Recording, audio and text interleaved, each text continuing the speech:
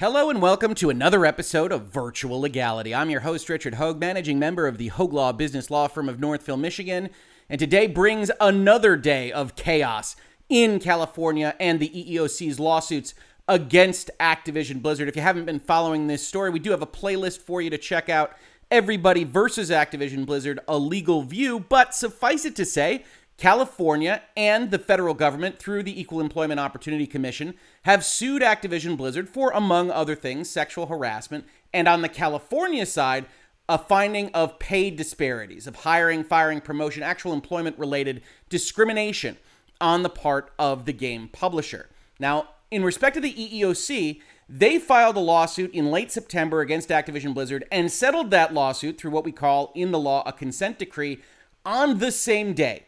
When that consent decree was filed for the court's approval, a lot of folks had a lot of thoughts on it, including us here in Virtual Legality. But suffice it to say that a lot of folks thought that it was a little bit underperforming for what they would have liked to see for punishment of Activision Blizzard. In fact, the EEOC got about $18 million in funds from Activision to pay for affected employees affected by direct sexual harassment, pregnancy discrimination, or retaliation for either of those two things.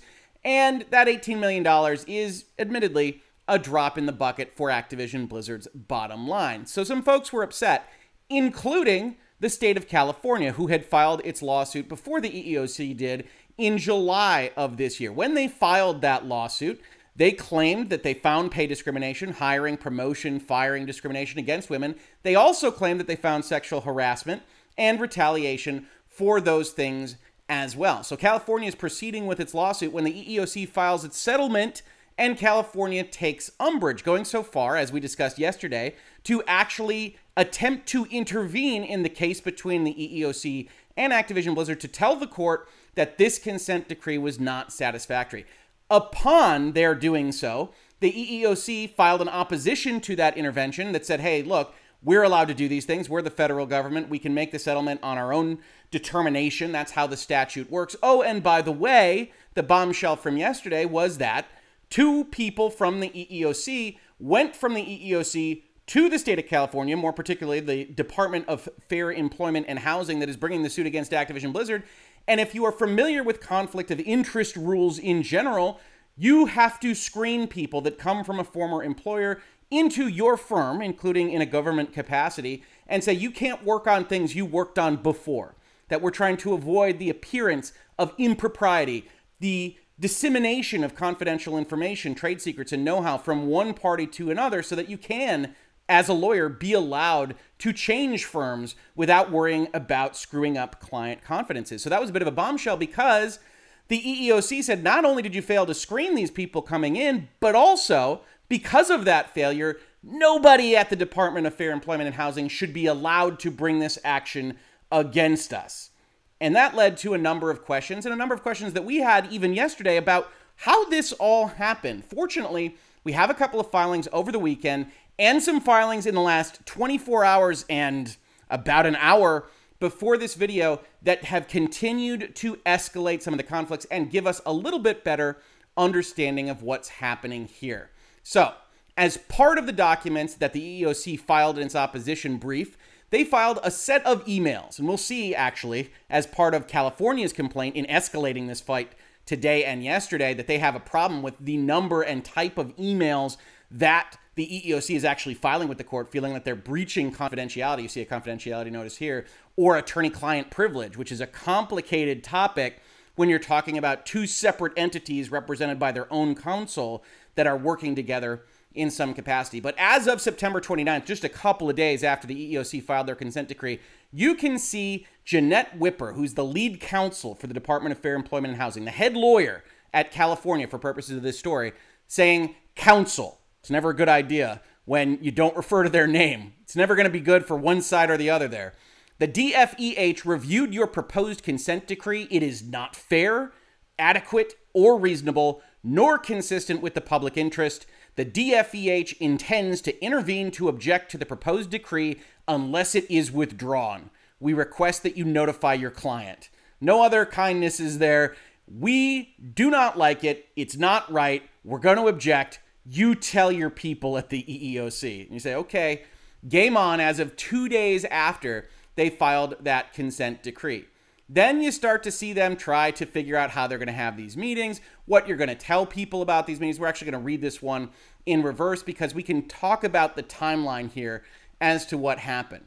So here we have an email, Dear Counsel, from the DFEH. The DFEH requests a meet and confer on October 1st, 2021. This is how you or I might ask for a Zoom call on the DFEH's motion to intervene in the matter of EEOC versus Activision Blizzard. Please provide your earliest availability. They're trying to set up a meeting.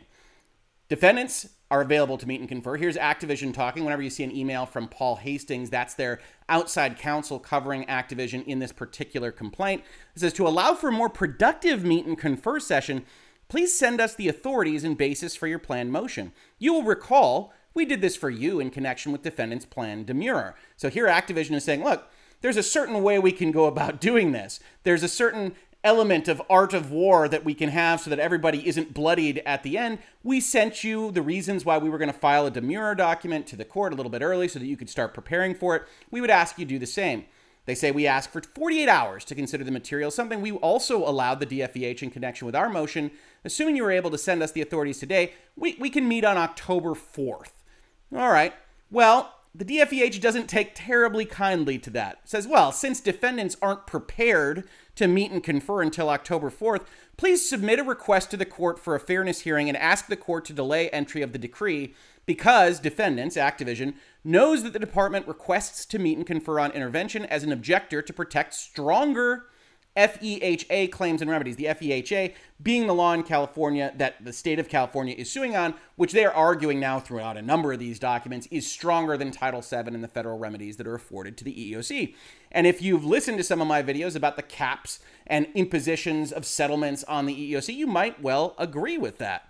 It says, good faith requires both steps as a minimum, and we request that you notify us when this has been done or if you reject this proposal. Rejection of this proposal suggests an impasse on meet and confer efforts. So here you've got that kind of mobster mentality. There's nothing wrong with this, by the way, from the lawyers, but you got that putting pressure on people. Well, look, okay, if you want 48 hours and we can't talk about this for a little while, you need to go ask the court to have a fairness hearing and to delay any decision on this consent decree because not doing that is bad faith. Good faith requires both of those things. And if you reject this proposal, if you don't do those, well, that suggests an impasse on any ability for us to have a phone call about these things. You're not a good faith actor. Now, there's no indication that Activision's done that. It certainly hasn't been filed. They didn't request a fairness hearing on any of this. And yet we will see that there was a meet and confer conference. So it's a little bit of grandstanding, a little bit of bluster. It's not unusual. Defendants should further request that the proposed decree will not seek relief for California workers or seek waivers of any California claims, including but not limited to the FEHA. Now, this is one of California's big problems with the proposed consent decree is that the EEOC says you're going to get this money if you're an affected claimant, you've had sexual harassment imposed on you, pregnancy discrimination, retaliation, whatever it might be, but you're also going to have to sign a release form. You're going to have to waive some of your other rights.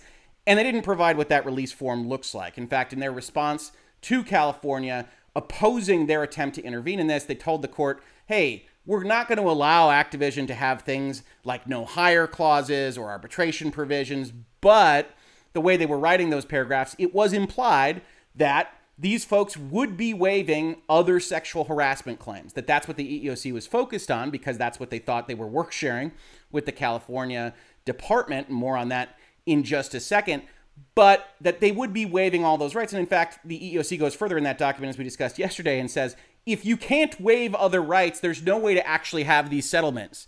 That when Activision is spending this money, it is to make sure they can't get sued on these things that we say they can't get sued on. We have to be able to do those types of waivers. And the state of California clearly isn't happy with that, going so far as to then quote the EEOC's settlement guidance manual to Activision. Please see that guidance manual. Also, please see these other federal law sites requiring the district court to assess whether the agreement is fundamentally fair or just, because government participation in negotiating a decree does not insulate it from court review or lower the standard of review. So you already have this kind of prickliness. And in fact, if we look at the dates here, if you recall from yesterday's video, and I do recommend checking yesterday's video out in particular if you aren't up to speed on some of this stuff. I apologize, but we've got a lot to get through. You see Friday, October 1st coming from someone at the DFEH. This is within those dates where the EEOC has accused department attorneys that previously worked for them at the commission of sending them materials as to how they are planning to stop the consent decree. So this email strikes me, and this is speculative because they've got redactions here, which are justified, that this is the kind of materials that the EEOC is saying are coming from the folks that used to work for them. And you can certainly understand if you're the EEOC and you think you're righteous, you think you're right in all this, and the consent decree is what makes sense to you under the statute, if these folks left and then are starting to send emails to you like this, even though they had been working on your project to get money for these affected folks that were hurt by Activision Blizzard, then you're starting to get upset as the EEOC. These folks left, and they're now trying to block your efforts and trying to make you look bad at the same time. They're submitting Kotaku articles to the court saying $18 million is nothing. They're submitting all of this kind of information to the court, complaining about an EEOC that at least ostensibly looks like they were trying to get done what they usually get done and are now getting attacked from multiple sides at this point in time. So the senior trial attorney for the EEOC has a similar email, says, hey, we'll meet and confer, but we're not available till October 5th. We'd also like to better understand what your objections are to the substance of the decree before embarking on a process that could seriously delay relief for harmed individuals. We need to understand the basis on which you believe the decree will affect you as an agency. So here we have the other way to kind of strategize as a lawyer. You're putting this out there and saying, well, are you interested in civil rights and protection or not? Because this is going to delay money going from Activision to folks that were harmed. So we better make darn sure that you're doing the right thing. And how are you specifically going to be affected as a department? Well, the department itself has a fairly long answer to that. First, they say, hey, we are allowed to intervene as a matter of right. We saw this objected to in the actual court filings by the EEOC yesterday. And then here's a real gem of a line. They tell the EEOC to read their own settlement guidance. This is the same line they used when they were having a communication with Activision, but it makes at least some amount of sense there because Activision Blizzard presumably isn't reading the EEOC settlement guidelines every day. But when you send it to a trial attorney for the EEOC, it takes on the patina of telling them to do their job, right? Why don't you read your own materials on this kind of thing? Clearly, the EEOC didn't react well to that. We're kind of seeing a little bit of this in reverse because of the way these were filed. But when we looked at the document yesterday that the EEOC filed with the court, they said, our own counsel we will keep on what our manual says, Your Honor. And you can now understand why when you see some of this in black and white in these emails. It says, the DFEH's objection to the proposed decree stems from its deviation from EEOC's settlement guidelines. The proposed decree will provide nominal relief for a nationwide class since, in California alone, 2,600 employees participated in a walkout a few days after the department filed suit on July 20th, 2021. You'll also want to keep that date in mind, although I will definitely reference it again when it becomes important. This was widely reported by the time the proposed decree was lodged on September 27th, 2021. The proposed decree would similarly offer nominal relief to the nationwide class outside of California if their numbers are added to California employees who participated in the protected activity of the mass walkout against defendants' employment practices. California workers who are offered nominal relief will not be harmed by the department's request for a fairness hearing, which could alleviate the pressure imposed on harmed individuals by the proposed decree to waive stronger FEHA California rights and uncapped damages. Now, it might not jump off the page to you, but there's about 40 errors here, and there's also an imposition on the EEOC that their stuff is weak. They're deliberately trying to provide only nominal redress to individuals. And if you are the EEOC, and let's assume you're not co-opted or corrupted. I know some people come into the comments and say the EEOC's bought, and let's presume that's not the case. The EEOC is just doing what it does under its statute. Then you're looking at this paragraph and going, what the heck are you talking about? We have a consent decree that's about people getting sexually harassed, people facing pregnancy discrimination, and people having retaliation by Activision Blizzard for those two things, for bringing complaints about those issues. at the company. That's the affected class of individuals. Why are you bringing up 2,000 people that walked out? What does that have to do with anything? Was anybody fired out of that? Was there retaliation for those kinds of protected activities? Certainly nothing has appeared to me in any journalistic outlet suggesting that that has happened. Activision Blizzard would frankly be absolutely stupid to take action on those parts. And then you're going to add up the other people outside of California to come up with a number that says, oh, I get to divide 18 million by 10,000 people, is completely disingenuous. We're talking about the affected class. The EEOC says it's hundreds in their filing. California says it's tens of thousands because they're not actually reading the document, or at bare minimum, they're trying to present something that is basically false. And then you get to the end and says, well, you shouldn't have to worry about changing your consent decree because none of this money is going to matter to anybody, and you don't want them to waive what are the stronger rights under California law. That's also why you get some of those responses that we looked at yesterday that says we will not agree that Title VII is weaker than California law.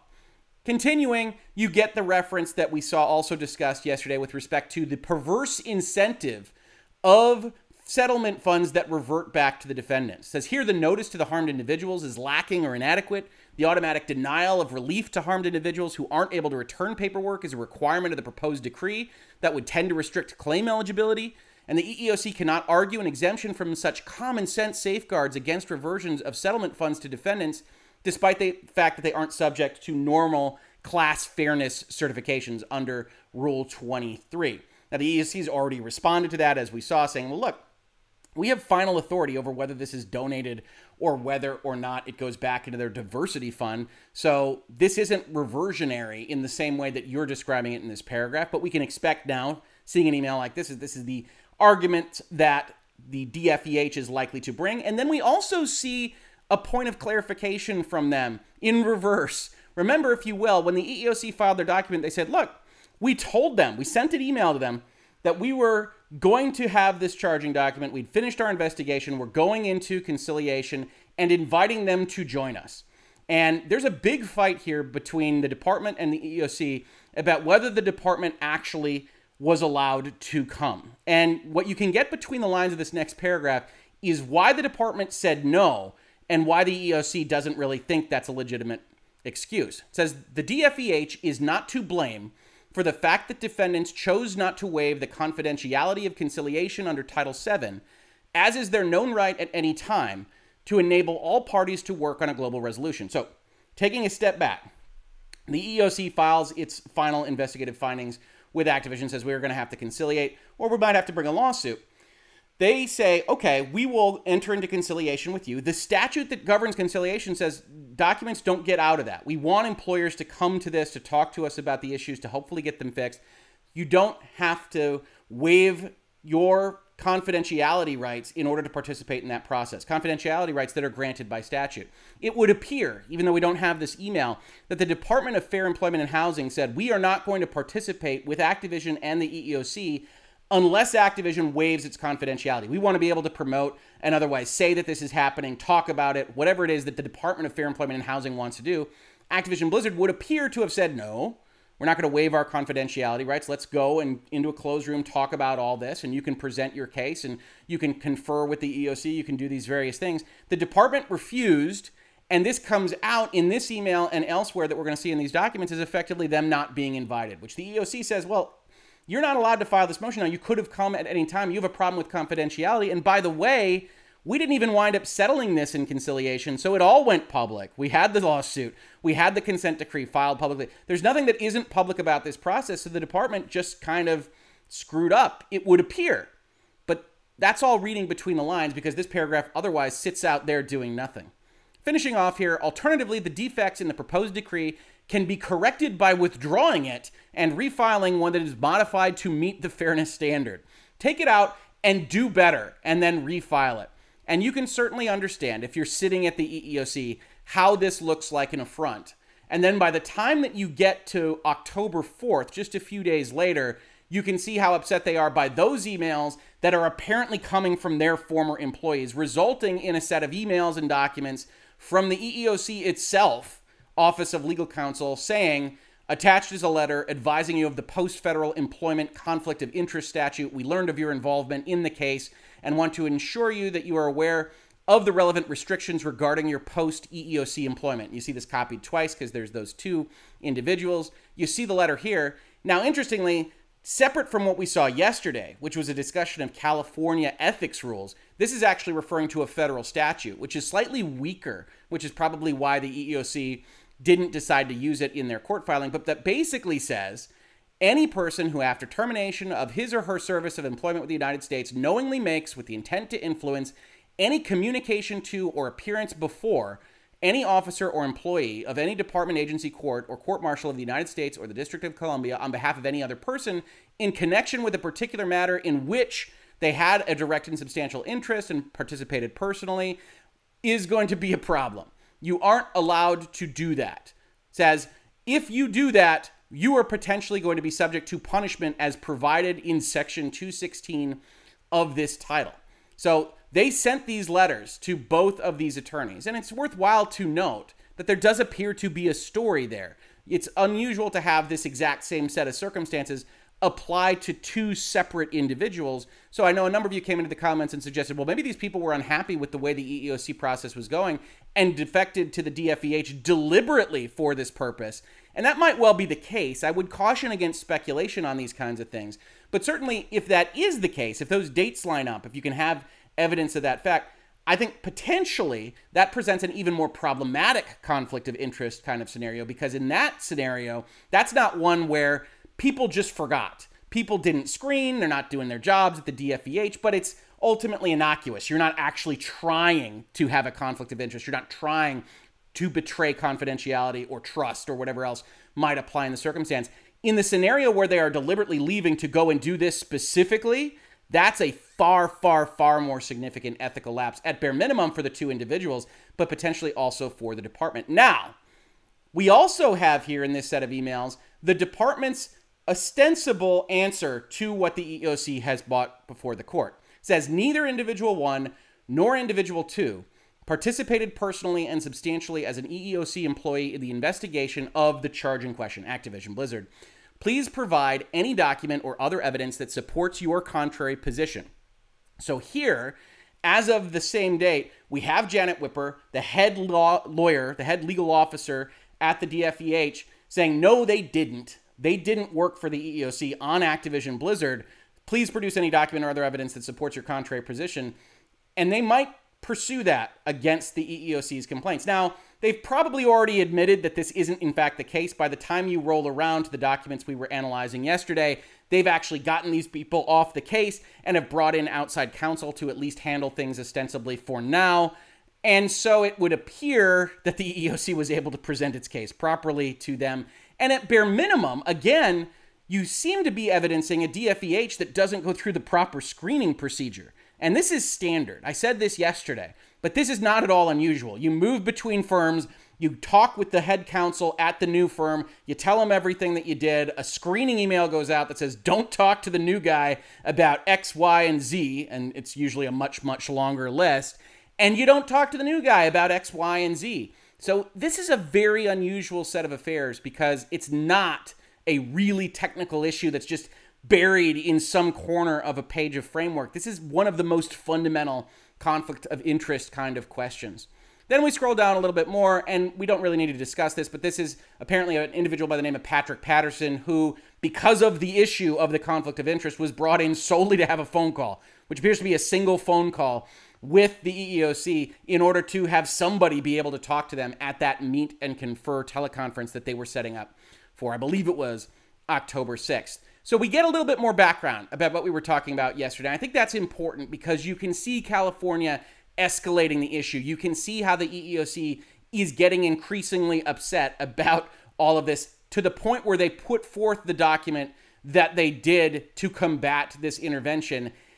And now we have California talking even further with more emails to discuss. So as of yesterday, you have a filing from the department here through their new counsel to object to what was filed by the EEOC as part of their objection to the intervention.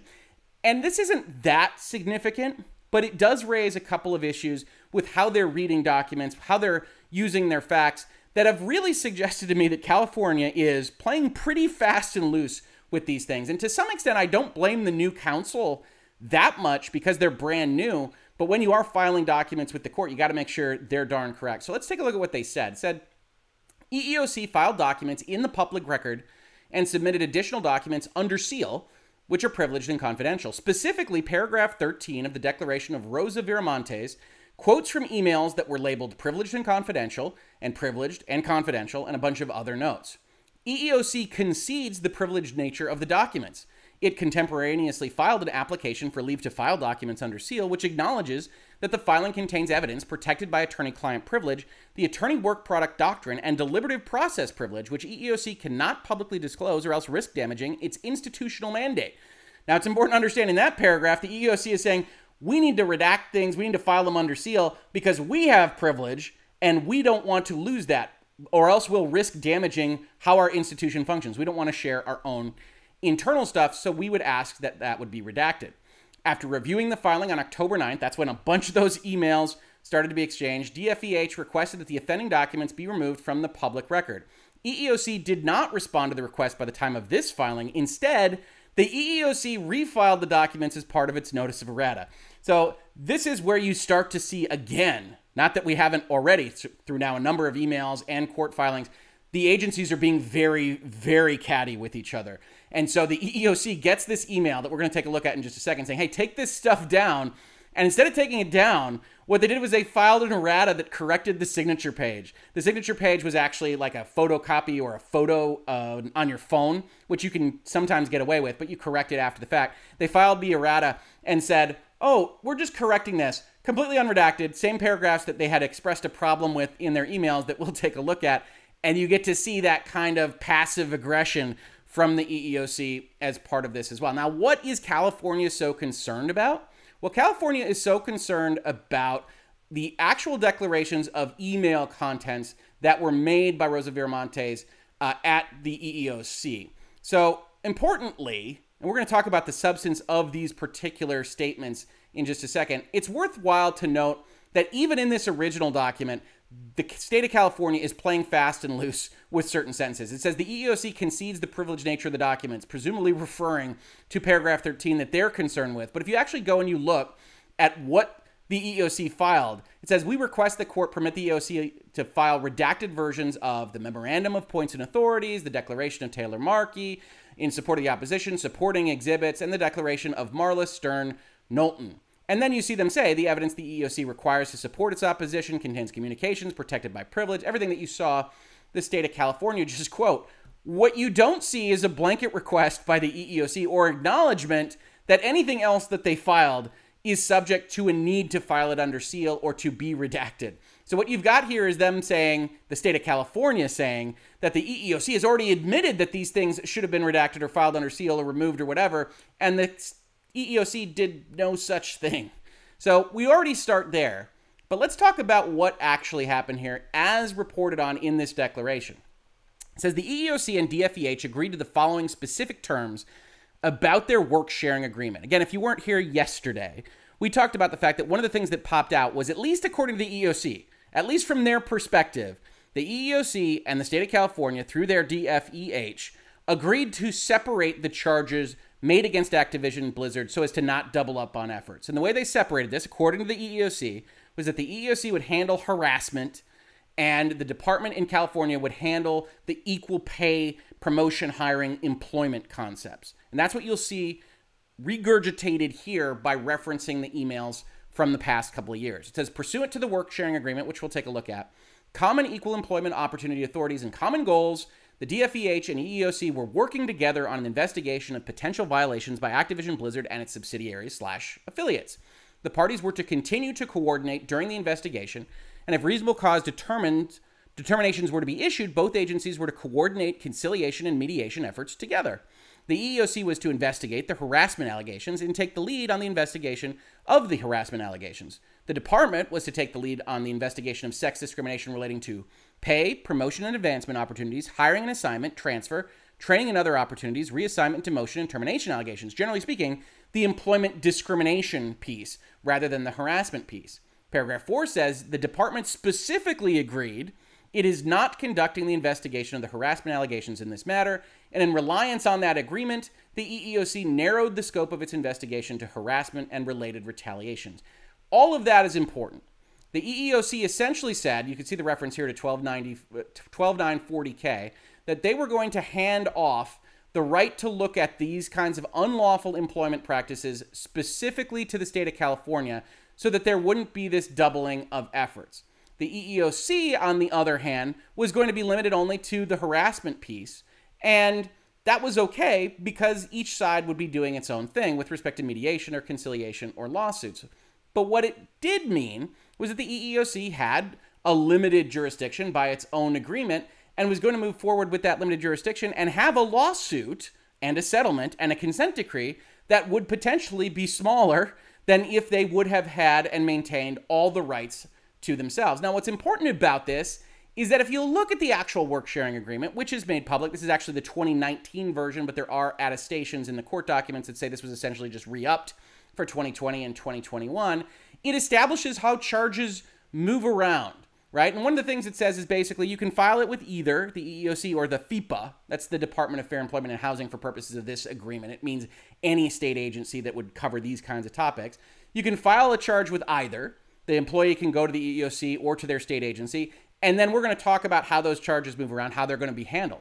It says, for charges originally received by the EEOC and or initially processed by the EEOC, the FIPA waives its right of exclusive jurisdiction, and the EEOC will have initial processing rights over Title VII, ADA, Title VII/ADA, disability charges, all concurrent Title VII/EPA charges. We're going to come back to that in just a second.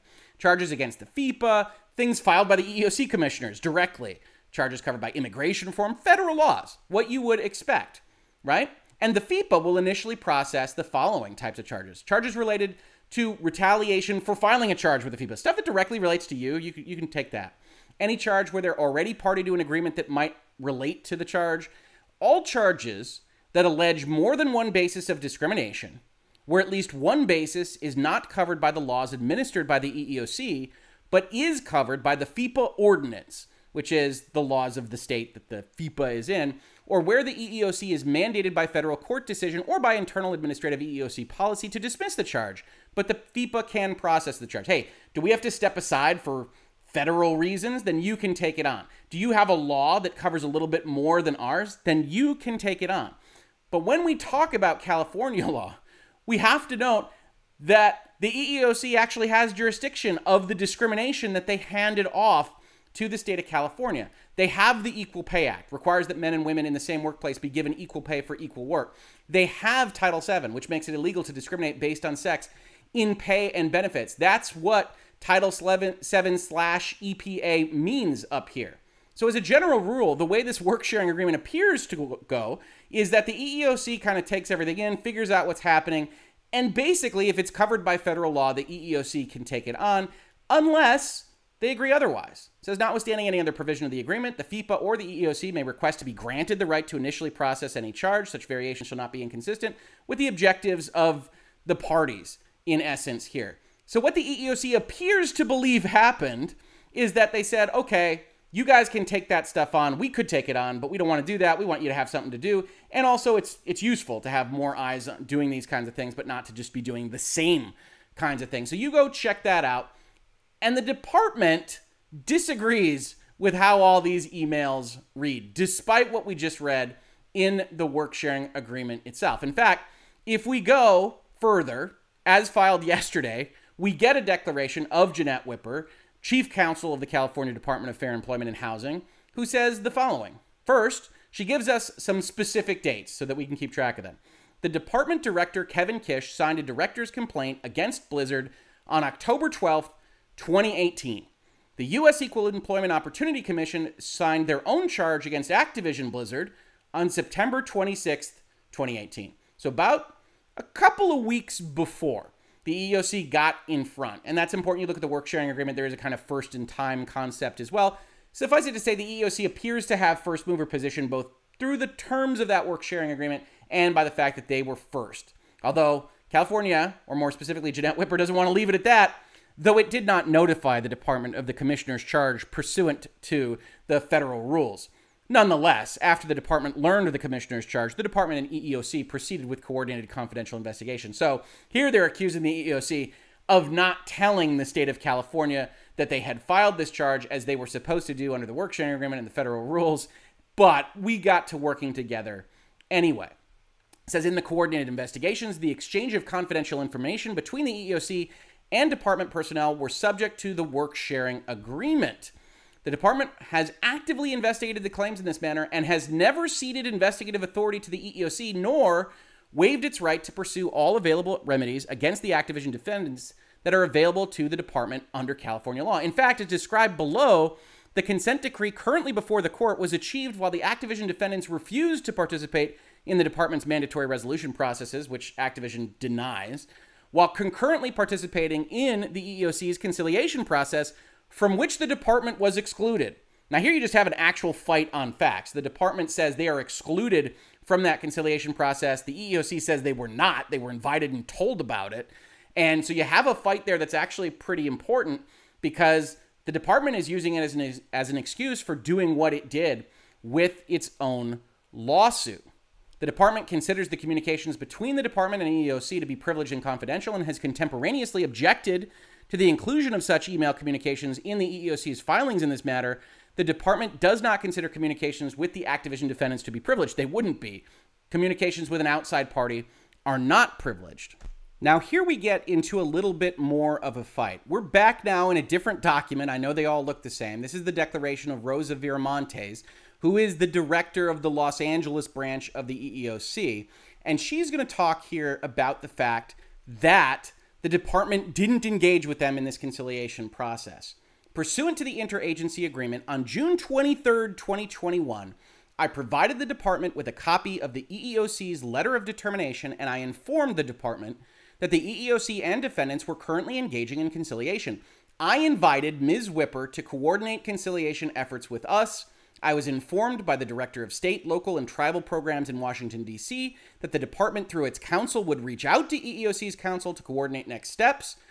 DFEH did not respond to my June 23rd, 2021 letter or otherwise reach out to the EEOC to coordinate resolution efforts prior to filing its lawsuit. And this is highlighted in red because, as we will see, they are going to accuse the state of California, the Department of Fair Employment and Housing, is going to accuse the EEOC of lying here, and actually lying in respect of this whole declaration, this selection of emails that didn't include other texts that they think would be important. But they're going to accuse them of lying, and I'm going to tell you, spoiler alert, that I think their argument is pretty poor based on the dates. So, important to remember that the EEOC claims that they sent an email on June 23rd, 2021, telling the department about the EEOC's letter of determination, and then they say, didn't get back to us before the filing of their lawsuit, right?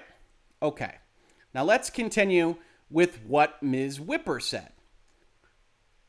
DFEH considers the communications between DFEH and EEOC to be privileged and confidential, and not those between Activision defendants to be privileged. We know that. DFEH's active and coordinated investigation is evidenced by the numerous emails sent by the department staff in the months leading up to and following the filing of the Superior Court complaint. For example, on June 11th, 2021, I sent an email. On June 15th, on July 30th, between May 25th and June 23rd, 2021. And that date should jump out at you because that's what we just talked about. Note, however, how this list works. June 11th, sure. June 15th, July 30th. That's a pretty long gap right there between correspondences that you can actually say that you had.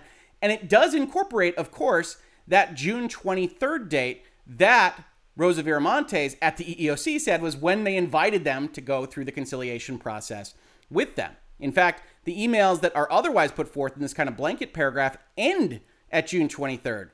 And then they pick up again on July 27th, August 3rd, August 9th, and September 15th. So we'll be back to that in just a second, but I really do think it's a problem with the state of California's argument. The department's confidentiality requirements include compliance with the official information privilege, law enforcement investigative privileges, government deliberative process privileges, and attorney-client and work product privileges set forth in various statutes. I labeled all of these things. For example, I sent emails on May 22nd, 2020, June 1st, 2020, June 2nd, 2020, June 4th, 2020, and July 1st, 2020 related to this investigation. With these notes, she included an exhibit here on that score showing that they were marked as privileged and confidential. Of course, whether or not that's effective by email, it's an open question that would be litigated before the courts. But it's also interesting to note that she selected emails from 2020 and not from 2021, where this fight is actually happening. This continues. I sent an email to the EEOC Los Angeles Regional Attorney Anna Park requesting that privileged communications be removed, and I put that forth as an exhibit in Exhibit B. So this is the fundamental kind of complaint that the state of California has here, and it's this date concept, that you put forth this information from these emails that were privileged, not in total, just with these kinds of quotes, and that's a problem for us. You re-uploaded them as errata when we complained about them, and you're lying. Now, how does she say you're lying? Well, in a couple of ways. First, she says, I am dismayed by your agency's decision to publicly disclose confidential and privileged communications between the EEOC and department and make misrepresentations to the court. Opening gambit, you are liars.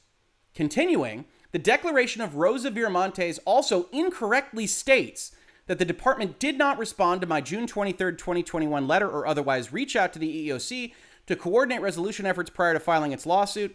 The department sent several email communications to the EEOC, including on June 11th, June 15th, July 27th, 30th, 3rd, 9th, 13th, and 15th of September. Now, as we just talked about, I've highlighted them in different colors for your viewing pleasure. The actual letter is sent on June 23rd. The declaration here is saying you didn't respond to it when we invited you to participate in conciliation. So these ones that happened before it, they don't matter. And what's the first email that is actually referenced here as happening after they got that email? It's almost a month and a half later on July 27th, which corresponds with the week that they file their own lawsuit, which happens on July 20th. So when she says, you didn't respond to us prior to filing your lawsuit, it's hard for me to look at an email like this and find a lie. You didn't respond, at least in your own admission here. Maybe there's other emails that we don't know about, but you didn't respond during this whole big window when, by all appearances, it looks like when they gave you that letter, you decided you weren't going to participate in their conciliation. You weren't happy, presumably, with whatever the EEOC found and was moving towards. You went dark, which is not unusual for lawyers and law firms and government agencies. You put together your own lawsuit. You filed it. And from the EEOC's perspective, they think potentially they're doing the right thing. And they say, well, they're not responding to us. We're going to go forward with this process. And then in the middle of that conciliation process, the state of California comes out of nowhere with a lawsuit that apparently they didn't tell the EEOC about in advance. So you've got this situation where two agencies, both of which, if we're being generous, want to do the right thing, are at each other's throats because they don't feel like the other side is doing the right thing. And from the state of California's perspective, they're putting forth a lot of arguments that I think are pretty poor. They finish off this particular email that says, the department requests the EEOC immediately withdraw the public filings referencing those confidential and privileged communications, as well as the public filings containing misrepresentations to the court, and please confirm your position immediately, which is lawyer speak again for get your butt in gear. Now, Janet Whipper wasn't the only one that filed a document in connection with all of this, and it's worth noting that Janet Whipper, if the EEOC had its way, wouldn't be allowed to file these things at all. They say such representation is prohibited by the California Rules of Professional Conduct and is imputed to all department attorneys. So you have to bar all the department attorneys, court. And the court might not do that. The court might bar only the two affected individuals, might not bar anyone. But the EEOC presents a strong case, at least as far as we can tell without the black bars, that the court should be looking at this carefully. And if it does decide in favor of the EEOC on this question, Janet Whipper wouldn't be allowed to file any of this stuff. Now, finally, we have a document from Christian Schreiber, who is an attorney acting on behalf of the Department of Fair Employment and Housing through their new capacity as outside counsel. And he makes a declaration that basically says, yep, please take that stuff out. I emailed something the next day on October 10th to actually ask for this to be removed. And I say, though the filing includes a motion to seal, your papers nevertheless disclose information and communications that are expressly privileged and confidential and propose to provide additional such communications to the court. Section 4A of the Worksharing Agreement provides in relevant part that the agency accepting information agrees to comply with any confidentiality requirements imposed on the agency providing the information. Despite this, Ms. Viramonte's declaration quotes or references confidential communications protected under Evidence Code Section 1040, the Worksharing Agreement, Attorney-Client Privilege, and the Attorney Work Product Doctrine throughout. Now, setting aside the fact that the state of California is trying to make its case that the sharing of information as between counsel is a violation of privilege and doing it by submitting emails between counsel. Set that aside for just a second because I think it's an interesting avenue, but you could argue that now we're adverse and it's not the same that when we were sharing work, etc., etc. There's a misreading here, and I think it's important to note. This might well be privileged information. By the time that we're talking about this in court, you're going to have a real detailed knowledge of what the work sharing actual capacity of these parties was, because it's confusing. You've got two entities represented by their own counsel working together, emailing things about dates and whatnot, and whether or not that's attorney-client privilege is going to be a question of exactly how the court sees them. Whether or not they're essentially a single firm in a common interest for this purpose, whether there's something else, whether it's on a case-by-case basis. I can't sit here on the outside and tell you that what the EEOC presented to the court is privileged, shouldn't have been shared. That is a possibility that the EEOC shouldn't have included that information. What I can tell you is that Section 4A of the Worksharing Agreement, as quoted here by the new outside counsel, does not appear to apply. If you really carefully read that, the agency accepting information, which would be the EEOC, agrees to comply with any confidentiality requirements imposed on the agency, not the agency receiving the information, but on the agency providing the information. If you, the Department of Fair Employment and Housing, have some kind of third-party information, let's say you had an interview with someone and agreed to keep that confidential, then if you share it in a work-sharing agreement with the EEOC, what this term says is that the EEOC has agreed to abide by that confidentiality agreement you entered into with that third party as if they had entered into it themselves. This is very standard whenever you're dealing in a confidentiality capacity where you say, well, look, I might have my own obligations. When we enter into an agreement with each other, you agree that if I share something with you that's allowed under that, you will still take it as if you were me and be obligated under those same restrictions. The agency accepting information, the EEOC, agrees to comply with requirements imposed on the agency providing the information, on things imposed on the state of California. It doesn't reference confidentiality that the state just wants to invoke. It's not imposed upon it. It wants to use it as a benefit.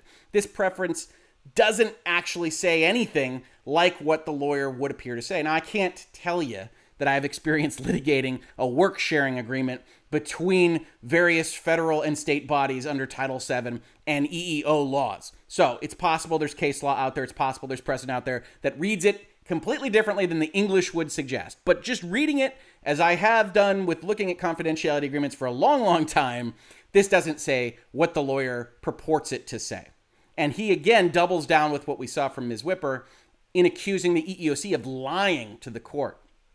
Finally, the department objects to the EEOC's mischaracterization of the record through its omission of obviously relevant communications.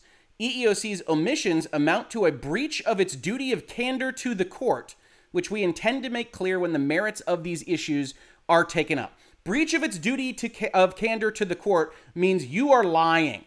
And that's a big deal when you say, hey, you're lying to the court. That's the kind of thing that could potentially get sanctions. It won't. It's a federal agency. But it's a big deal to complain about. And you see this escalation and escalation and escalation. And I agree with the folks that come into my comments and say, well, aren't the Activision Blizzard employees, if they're affected by what the EEOC has accused, if they're affected by what the state of California has accused, aren't they the ones getting left by the wayside? And the answer is yes.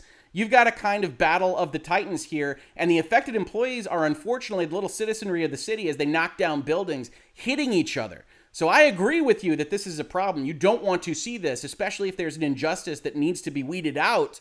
But this is unfortunately what's happening because the EEOC wants to protect their interests. The state of California clearly wanted to make a bigger deal out of this, wanted to have press, didn't want to go into conciliation meetings that had confidentiality requirements, and wanted to make an even bigger deal out of the fact that they were going to intervene with respect to this consent decree and wanted to do it on an ex parte basis without the EEOC even getting to say anything. The EEOC was ready and jumped in and said, no. And the court finally, yesterday, said, all right, enough of this. A motion to intervene may be filed as a regularly noticed motion. The EEOC and department are ordered to meet and confer concerning a briefing schedule no shorter than the schedule provided in the local rules.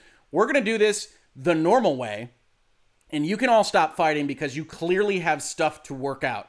The judge has ordered, and that's it. They're going to have to go through a normal process for what this is going to look like, and it wouldn't surprise me if at the end of the day the EEOC ultimately agrees to a fairness hearing as much as they might grit their teeth at it. Part of that is also because there are now political actors acting in capacity of this question. That's the last thing I'm going to leave you with. As you saw in the thumbnail, Union joins the fight today, not an hour before I actually started recording this video. The Communications Workers of America, which, this is important, they claim represents a number of Activision current and former employees, requests that the court grant and schedule a fairness hearing with respect to the proposed consent decree. And if you're not familiar with the concept, basically when you've got a settlement that's going to affect a class of people, the court can step in and say, I'm going to evaluate this and make sure that I think it's fair. And this is a purely equitable kind of judgment. It's not an editorial one. The judgment can't be, oh, I don't like 18 million, but it's going to be 22. That's not how it works. It's up or down, and then you have to go back to the drawing board if it's down. But that you can ask the court to actually evaluate the fairness of a document like this. And here, very unusually, at least in my experience, if you've got labor lawyers that are watching this, maybe they can inform a little bit better, leave a comment to the video. A union in a non-unionized company is claiming to represent employees and is bringing an actual official court document requesting a fairness hearing in at least ostensibly an action in which they are not a party or otherwise involved. It says the Communications Workers of America believes that there are a number of serious deficiencies in the proposed consent decree, and the union would like those deficiencies addressed at a fairness hearing. Generally, a union has standing to raise such issues, and then they cite a case in which there's a class certification in which a union represents some of the people but not all of the people. Here, it's completely unclear whether the union represents these people on its face. Now, they've just represented the court that they do, so that'll be an interesting question. But as far as we know, the Communication Workers of America don't have an official capacity with respect to Activision Blizzard employees. So that will be an interesting question. And unfortunately, it's one in which a high-priced, highfalutin labor lawyer might be better capable of answering than myself. So if you got a podcast or YouTube video channel you like with that particular expertise, you might want to check that out. But certainly looking at it from my perspective, that seems enormously unusual. Now, to be fair to the Communications Workers of America, who, if you recall, helped certain employees at Blizzard Activision actually file a charge with the National Labor Relations Board, which, despite what you might see in some outlets, is not a lawsuit. Please check earlier in the playlist. They do have a relationship with some of these folks, but not in an officially cognizable capacity, I wouldn't think. That said, just like any citizen in the country, they can go complain about things. And on October 6th, during everything else that we were discussing, they sent a letter to the EEOC complaining about their decree. They said this office represents the Communications Workers of America, which is in contact with a large number of employees of defendants, Activision Blizzard. Note the difference in that sentence, by the way. As of October 6, 2021, they're saying something that makes a lot more sense to me. This legal office, this law firm, represents the CWA, and the CWA is in contact with a bunch of employees from Activision Blizzard. That all makes sense. The fact that the CWA is now claiming to represent employees at Activision Blizzard, including former employees, that's an interesting thing. And of course, that goes into the whole discussion of unionization and what exactly is happening within the four walls of Activision headquarters. Continuing with their letter, they say the employees in CWA recently learned of the proposed consent decree. We have grave concerns over the scope and extent of that consent decree, and they would like some issues answered. Now, we're not going to go over all these. This will, of course, be linked in the description of the video, but they present 31 flavors of complaint, indeed 31 paragraphs of complaint. But generally speaking, you put your big ones up at the top, and they have complaints. Why were the employees not consulted prior to the agreement of the proposed consent decree? These EEOC standards regarding consent decrees require communication with employees who are affected by a consent decree before entering into any proposed consent decree. It's possible they used the phrase consent decree too much in that sentence. I don't know. I'll need your verdict in the comments. But what's interesting about this is, again, you've got this outside party here, not a party even to the proceeding itself, intervening with the court. And much like those emails from the state of California telling the EEOC how its standards are to be interpreted, when those standards are guidelines, They're not really the rules that these various parties would seem to put forth. It says, although the commission determines appropriate relief in suits it files, claimants in commission cases should be consulted regarding relief the commission is considering accepting and should be notified prior to execution of a final agreement of the relief they will receive in the settlement. It's important from a legal perspective to note the shoulds there. It's not will, it's not required. You should do these things in most circumstances. It also notes that exceptions to the first requirement can be made in class matters involving large number of claimants. Remember, the EEOC believes this affects hundreds. However, charging parties, the people that actually complain to the EEOC, should be consulted before acceptance by the commission of relief offers. We don't actually have that bit of the narrative. Was that human resources employee in 2018, February, told about all this and consulted with about this? That is easier to understand than telling all employees at Activision Blizzard. So you again have this set of circumstances. You don't have to love how the EEOC operates, where there's a lot of discretion given to the folks that are making the charging decisions, the settlements, the consent decrees, everything else. And all of these standards reflect that kind of discretion. You should do this, but there are exceptions. You can do this. You could have a fairness hearing, etc., etc. The union here complains about not being able to see the waivers, which we saw the state of California do. I tend to agree. The settlement amount of $18 million seems woefully inadequate. This would provide the maximum settlement for only 60 workers. Now, I think the issue with that math is the suggestion that the maximum, the $300,000, would apply to most folks. In general, it's hard to see certainly direct damages getting up to those numbers for most individuals affected. And even if you add a punitive component, I don't believe that the EEOC is back of the envelope calculating that there are going to be a lot of max level affected employees. That would be my guess as to what's happening there. But I have to agree with the union that this consent decree does have a middle section that says, well, there's going to be $18 million and the EEOC will figure it out. There's not quantifiable calculations. They're not how you're going to decide who gets 50, who gets 100, et cetera, et cetera. It's just you're going to turn in your claims form and the EEOC is going to parse this stuff out. So I agree with the overall concept that the EEOC didn't appear to put forth in the consent decree calculations that would be helpful here. I would suspect the EEOC will answer that they don't have to, but it's certainly an interesting set of complaints. And like I said, I only wanted to cover a couple of these. I don't think it's worth our time to go over all 31. Unless you disagree, let me know. We might do a video where we just talk about 31 different complaints for the consent decree as presented by the CWA. But certainly, the fact that they have now decided to try to intervene on their own behalf, claiming to represent people at Activision, is an important part of this story. So as I said, California's escalating. Unions are joining the fight. Who knows what's going to happen next? If you like talking about these things, hopefully I can make the dry legal experience a little bit more entertaining, informative, and educational. Please do consider supporting the channel. We've got a Patreon for support. We've got other ways to support the channel listed in the description, or just subscribing, giving up votes, down votes, sharing it around, putting it up on forums, telling people that we're here, putting it on Twitter, wherever you might find yourself. Every little bit helps. If you caught this on YouTube, thank you so much for watching. And if you listen to it as a podcast, thank you so much for listening. And I will catch you on the very next episode of Virtual Legality. Virtual Legality is a YouTube video series with audio podcast versions presented as commentary and for education and entertainment purposes only. It does not constitute legal advice and does not create an attorney-client relationship. If you have legal questions about the topics discussed, please consult your own legal counsel.